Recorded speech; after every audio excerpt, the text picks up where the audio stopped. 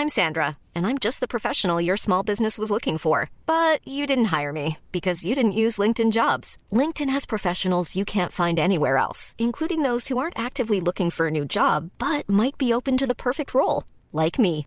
In a given month, over 70% of LinkedIn users don't visit other leading job sites. So if you're not looking on LinkedIn, you'll miss out on great candidates like Sandra. Start hiring professionals like a professional. Post your free job on linkedin.com/people today. In some cases, the Federal Bureau of Investigation will become involved in a missing person investigation. This is usually the case when it's believed the person may have crossed state lines, or there is potential for a homicide investigation to follow. Local police may ask the FBI to assist them when the investigation becomes larger or more intense than first believed, and more than their resources will allow. The FBI have a list of those missing who are their top priority. And this week, we will begin a series discussing some of these cases and what makes them mysteriously listed.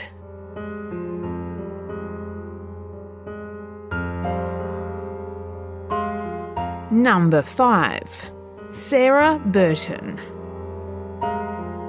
28-year-old Sarah Burton was last seen in the early hours of July 17, 2018, in Joplin, Missouri. Growing up, Sarah was a good student and a cheerleader. She was headed for college and all the successes in life. Unfortunately, after graduation, she was a victim of a violent crime, which led to a methamphetamine addiction to cope. In 2010, she would go on to serve a prison sentence on a drug charge.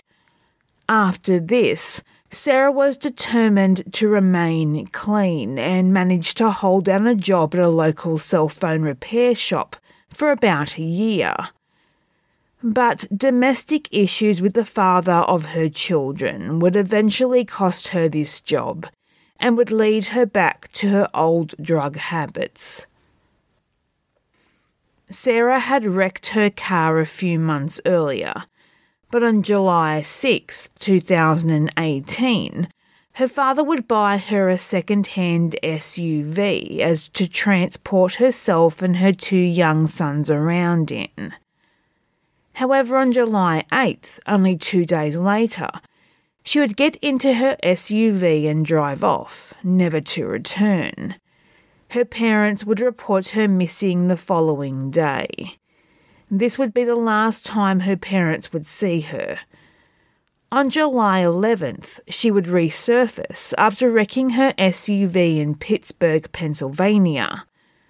Her parents believe she did not return home because she was embarrassed about wrecking yet another car, and she was trying to figure out how to fix it on her own. Now, Joplin, Missouri is known for its high crime level, in particular violent crime. Despite the risk, a friend of Sarah's dropped her off after midnight at a service alley at 10th Street and Rex Avenue. She told him she was going to walk straight to her parents' home where she was living at the time. She told him she was going to walk straight home. She never arrived and has not been heard from since.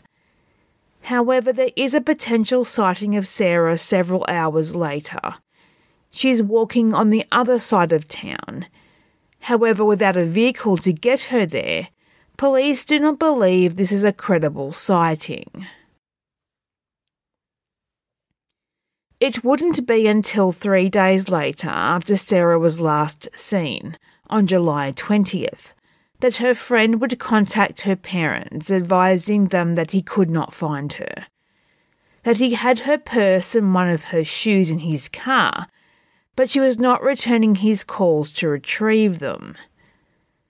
At the time of her disappearance, Sarah was out on bail for more charges on drug possession, trafficking stolen identities, and stealing a motor vehicle. But she was planning on starting a long-term drug treatment program. She was attending all her court appearances, and her attorney was hopeful she would get a suspended sentence. Her parents do not believe she would run away from her problems, as she was facing them, and she was looking forward to a future with her boys. December 2018, 4 months after Sarah's disappearance. Police twice searched a property where Sarah had been staying, but no evidence was found. And then in April 2019, a search warrant was issued on another property southeast of Joplin. Ownership of this property was not clear, even to the police, and how the tip was received again wasn't clear. But evidence was found. Again, what evidence that was, we don't know. But it was processed by the FBI, and if anything leads to anything, it was never released publicly. There are no suspects in Sarah's disappearance. The friend who was last seen with her that night has been fully cooperative with the police, and the father of her children was incarcerated and is not considered a suspect. Sarah's sons ask about her every day. When is their mummy coming home? Sarah's parents do not believe that she is still alive, and foul play is suspected. Sarah Burton was 28 years old at the time of her disappearance. She was 5'7" and between 160 to 170 pounds. She had long, straight brown hair and blue eyes. She was last seen wearing a purple and white blouse, blue jeans and black flats. If Sarah was still alive today, she would be 30 years old. I'm Sandra, and I'm just the professional your small business was looking for. But you didn't hire me because you didn't use LinkedIn Jobs. LinkedIn has professionals you can't find anywhere else, including those who aren't actively looking for a new job, but might be open to the perfect role, like me.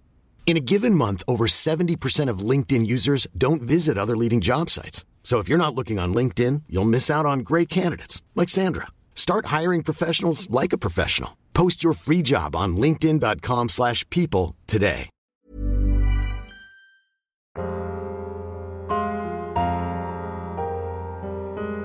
Number 4. Wesley Morgan. At the time of his disappearance, 4-year-old Wesley Morgan was living with his 19-year-old mother, Ruby Harvard, and her boyfriend, Burnell Hilton, in a home Hilton rented along US Highway 63, near Bluff Creek in Clinton, Louisiana. Harvard shared custody of Wesley with his father, Dewey Morgan. On May 15, 2001, just before 10 a.m, Wesley was on the front porch playing with some puppies, with Harvard leaving him there to go back inside to make something to eat. She would later report to the police she was only inside for a few minutes, but when she returned to the front porch, Wesley was nowhere to be seen. But instead of calling 911, she called the local jail for assistance. The community came out in abundance to help search for the missing child. Volunteers and police searched a 2-mile radius around the home. They would search bodies of water.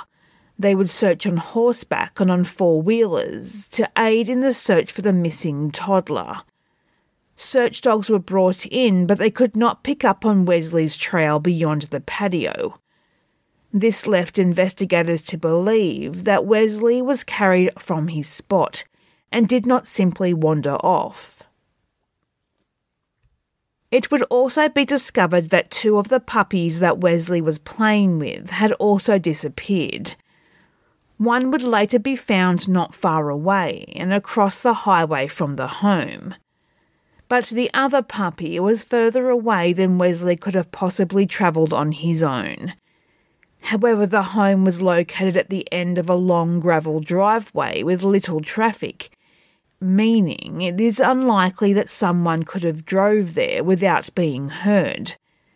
Harvard would report that she did not hear anything unusual that morning. Almost immediately, suspicion was placed on Wesley's mother, Ruby Harvard, and her boyfriend, Burnell Hilton. They would agree for the home and surrounding property to be searched, and Hilton's truck would be examined, but there was no evidence that Wesley had been transported from his home on the morning of his disappearance. Rumours would spread that Harvard sold Wesley or gave him away to someone. Harvard and Hilton would be polygraphed, and they would both fail, showing signs of deception. Hilton would be charged with murder the same year for an unrelated shooting that occurred in 1998. Harvard and Hilton both deny having any involvement in Wesley's disappearance. The couple would split a short time later. Several months after Wesley's disappearance, police received a tip that his remains were buried in a nearby parish. Remains were found, but when tested, the remains belonged to a dog. A psychic also came to law enforcement, saying she believed Wesley was buried on his mother's property. Since investigators had not received any tips in some time, another search was conducted, but no disturbed earth or any evidence that Wesley was buried there was found. 6 years later, Harvard was arrested for trying to sell her unborn child to a couple in California for $2,000. She would plead not guilty and said that it was supposed to be an adoption and it went wrong. This was never proven, given that it is illegal to accept monetary payment in exchange for a child. This child would later be placed in state care. In 2015, another search by the FBI was conducted in the woods and surrounding property of Wesley's home. But again, nothing would be found. 21 billboards would be erected with age-progressed photos of Wesley in hopes that someone would recognise him and call the hotline. Police have said that Wesley's father is not a suspect, but they believe that his mother and her boyfriend know what happened to him. They theorise that Wesley may have been sold and that he could be still alive and not know who he is. Wesley Morgan was 2 years old at the time of his disappearance. He was 3 foot and around 40 pounds. He was last seen wearing a grey Mickey Mouse shirt, blue shorts with a green stripe down the sides and sandals. He has blonde hair and blue eyes. If Wesley is still alive today, he would be 21 years old.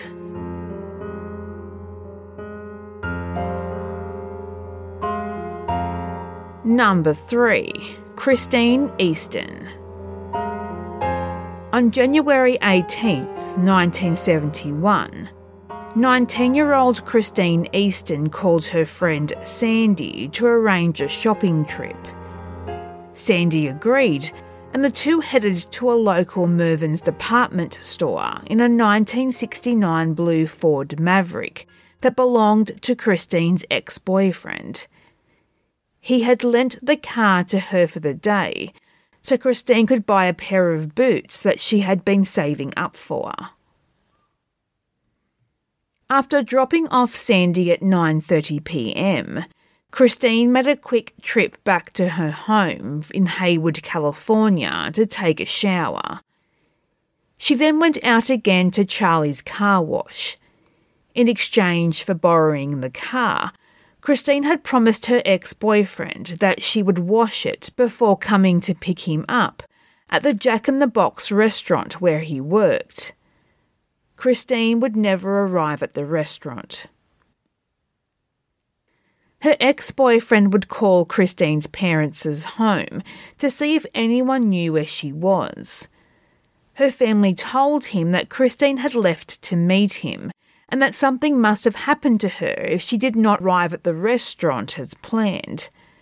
They went out to begin to search for her. In the early morning hours of July 19th, 1971, they found the Maverick Christine had been driving still at the car wash, parked near the vacuums.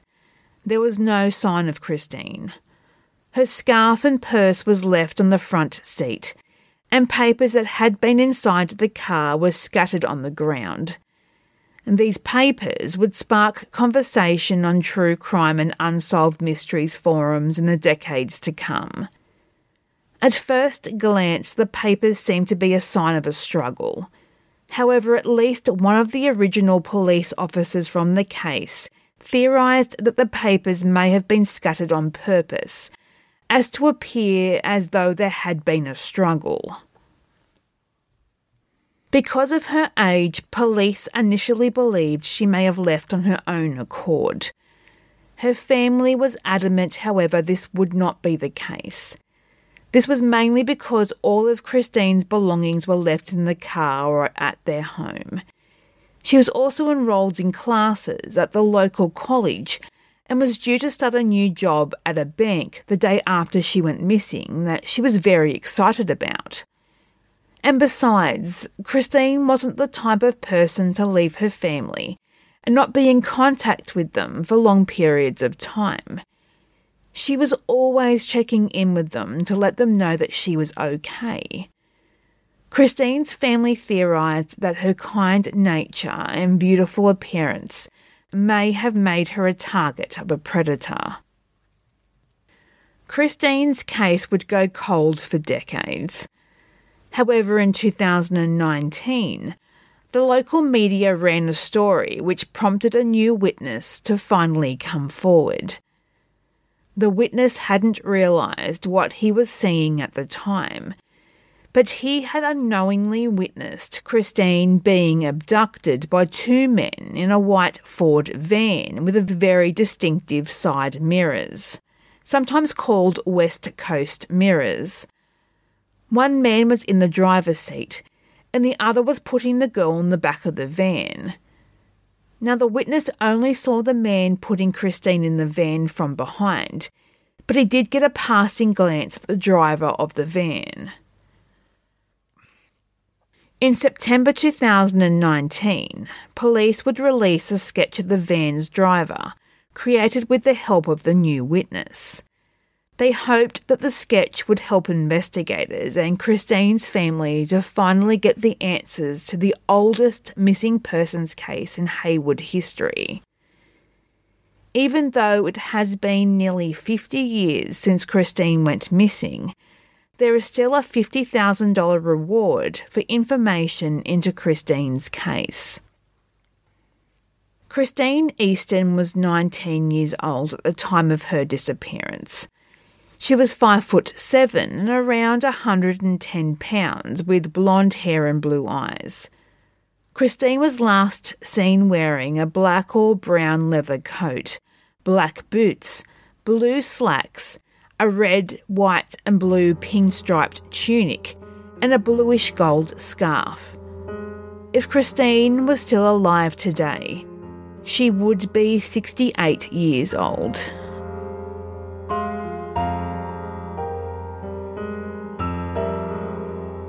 Number 2. Ariana Fitz. During November 2015, 32-year-old Nicole Fitz needed to move out of her apartment. So she started working overtime, overnight shifts, to save money for a deposit on a new place. Nicole was forced to crash on a friend's sofa during the week, and then commute 2 hours to work at Best Buy in San Francisco, California.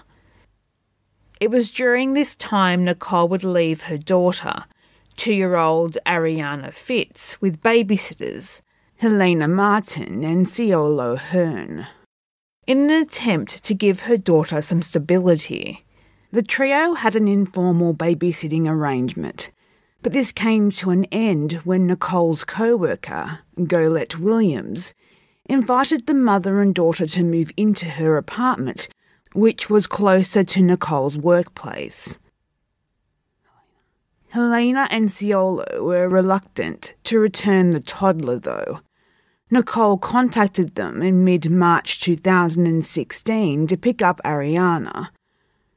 She was unpleasantly surprised to find Helena and Ciolo had taken Ariana to Disneyland without her permission. Now, obviously, Nicole was keen to have her daughter back in her care, so on the night of April 1st, 2016, Nicole withdrew $600 from an ATM and told Golette, quote, "I have to meet my babysitter. She's over at some restaurant on 3rd Street. She's upset and I need to see if she is okay," unquote. Nicole told Golette she would only be gone a few minutes. Golette woke up the following morning to an empty house and a text message from Nicole saying she was driving to Fresno with someone named Sam. This confused Golette because Nicole had never mentioned anyone named Sam before. Golette asked for more details, but Nicole never responded. Then at 1:13 a.m. on April 2nd, someone posted on Nicole's Facebook, quote, "Spending time with my 3-year-old, need this break," unquote. Ariana was 2 at the time of her disappearance, and break was spelt incorrectly as B-R-A-K-E. 2 mistakes friends of Nicole have said that she would never make. Nicole did not return home and she never showed up for work. By April 5th, her friends and family were extremely worried and they contacted the police. Nicole's younger sister, Tess, suspected Helena and Ciolo immediately. She theorised they had blackmailed Nicole into withdrawing the money and said, quote, "I would not be surprised if they were like, give us the money you owe us and we'll bring you your kid," unquote. She also noted that many people were commenting on the missing persons post about Nicole and Ariana, but not once did Helena and Ciolo comment.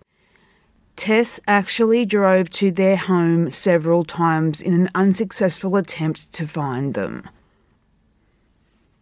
This would go on for about a week, but on April 8th, the family received the worst news possible. Nicole's body was found in a shallow grave in John McLaren Park. She was curled up in the fetal position and covered with a piece of plywood. The plywood had strange markings on it, and it was the belief of investigators that Nicole's killer or killers brought the plywood with them. The investigators released a photo of the plywood in hopes someone would recognise the markings. There was no sign of Ariana, though, after extensive searches of the area. Suspicion now fell on Helena and Ciolo, especially after it was discovered that Helena had served 6 years in jail for killing the father of her children in 2001. Investigators told the media both Helena and Ciolo were uncooperative with the investigation, and they provided inconsistent statements. 3 homes owned by the pair and their family were searched, and they seized more than 30,000 pieces of evidence, but still no sign of Ariana. A month after Nicole's body was found, there had yet to be any arrests. Nicole's employer Best Buy put up a $10,000 reward for information leading to the recovery of Ariana Fitz. Sadly, in the years that have passed, the reward remains unclaimed, and Ariana remains a missing person, and Ariana remains a missing persons case, and her mother Nicole's murder remains unsolved. Ariana Fitz was 2 years old at the time of her disappearance. She was 2 foot tall and weighed about 45 pounds. She is African American with black hair and brown eyes. If Ariana is still alive today, she would be 6 years old.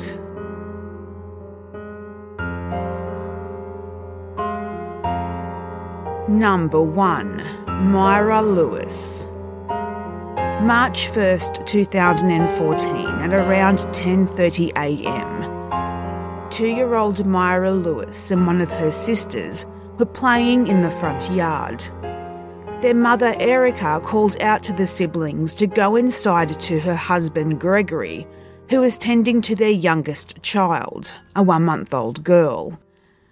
Not long after this, Erica went to the local store, each parent believing that Myra was with the other, and it would be at least an hour before it was discovered that Myra was nowhere to be found. An Amber Alert would not be issued until the following day, but at this stage, family, friends and police had searched extensively for the little girl.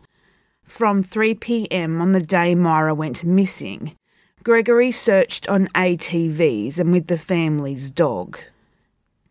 Police canine search dogs also searched the property surrounding the family's home, as well as the pond across the street, but there was no sign of the little girl. On March 10th, 2014, the FBI became involved with the investigation, and they posted a $20,000 reward for information leading to Myra's whereabouts. 3 days later, on March 13th, the pond across the street from the Lewis family home was dragged a second time, but again nothing was found. In April of 2014, Sheriff Randy Tucker held a press conference about Myra's abduction in the hopes of sparking new interest in the case. He said, quote, "We need the help. We're asking you guys to keep the story alive and keep her picture out there. When you start getting tips from a broader area, you have to give some credence to the possibility she could be in another state or another part of the country," unquote. Later in the October, numerous psychics came forward and filed reports with the Madison County Sheriff's Department, and all of these leads were investigated. Unfortunately, to nothing, however. One of the final updates available in this case came on November 21st, 2014, when another press conference was held to simply report there were no new leads. And that's when the case went cold. In May of 2019, Sheriff Tucker said in an interview on the 5th anniversary of the disappearance, quote, "The leads were followed and interviews were done. It's extremely frustrating 5 years later that we have to stand here and tell you we are no closer to finding Myra than we were on that day," unquote. The home where Myra was taken is now vacant, with the family leaving with no forwarding address. Sheriff Tucker has even gone on record by saying that even if something was to come out of the investigation, they wouldn't know how to contact the family. Sheriff Tucker has said he won't give up on finding the little girl, though, and will continue to search for her and fight to keep her name alive. At the time of her disappearance, Myra Lewis was 2 years old. She was an African-American girl with black hair and brown eyes. She was 2'10" and about 27 pounds. Myra was last seen wearing a turquoise sweater with a bear on the front, off-white or khaki pants, and pink sneakers. If Myra is still alive today, she would be 8 years old.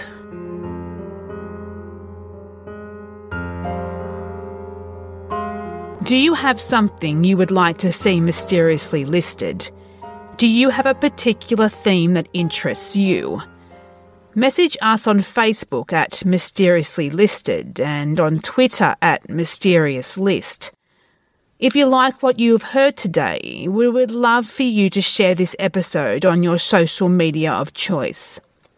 And if you are listening on Apple Podcasts, we would appreciate it if you could leave a positive review and subscribe so you don't miss an episode. Research, additional writing and hosting is by me, Ali. Music is by Mayu.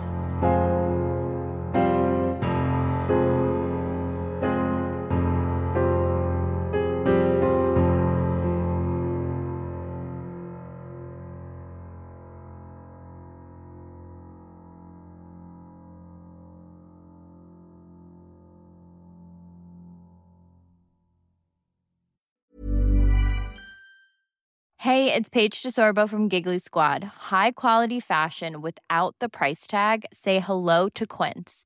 I'm snagging high-end essentials like cozy cashmere sweaters, sleek leather jackets, fine jewelry, and so much more. With Quince being 50 to 80% less than similar brands. And they partner with factories that prioritize safe, ethical, and responsible manufacturing. I love that. Luxury quality within reach. Go to quince.com/style to get free shipping and 365-day returns on your next order. Quince.com/style.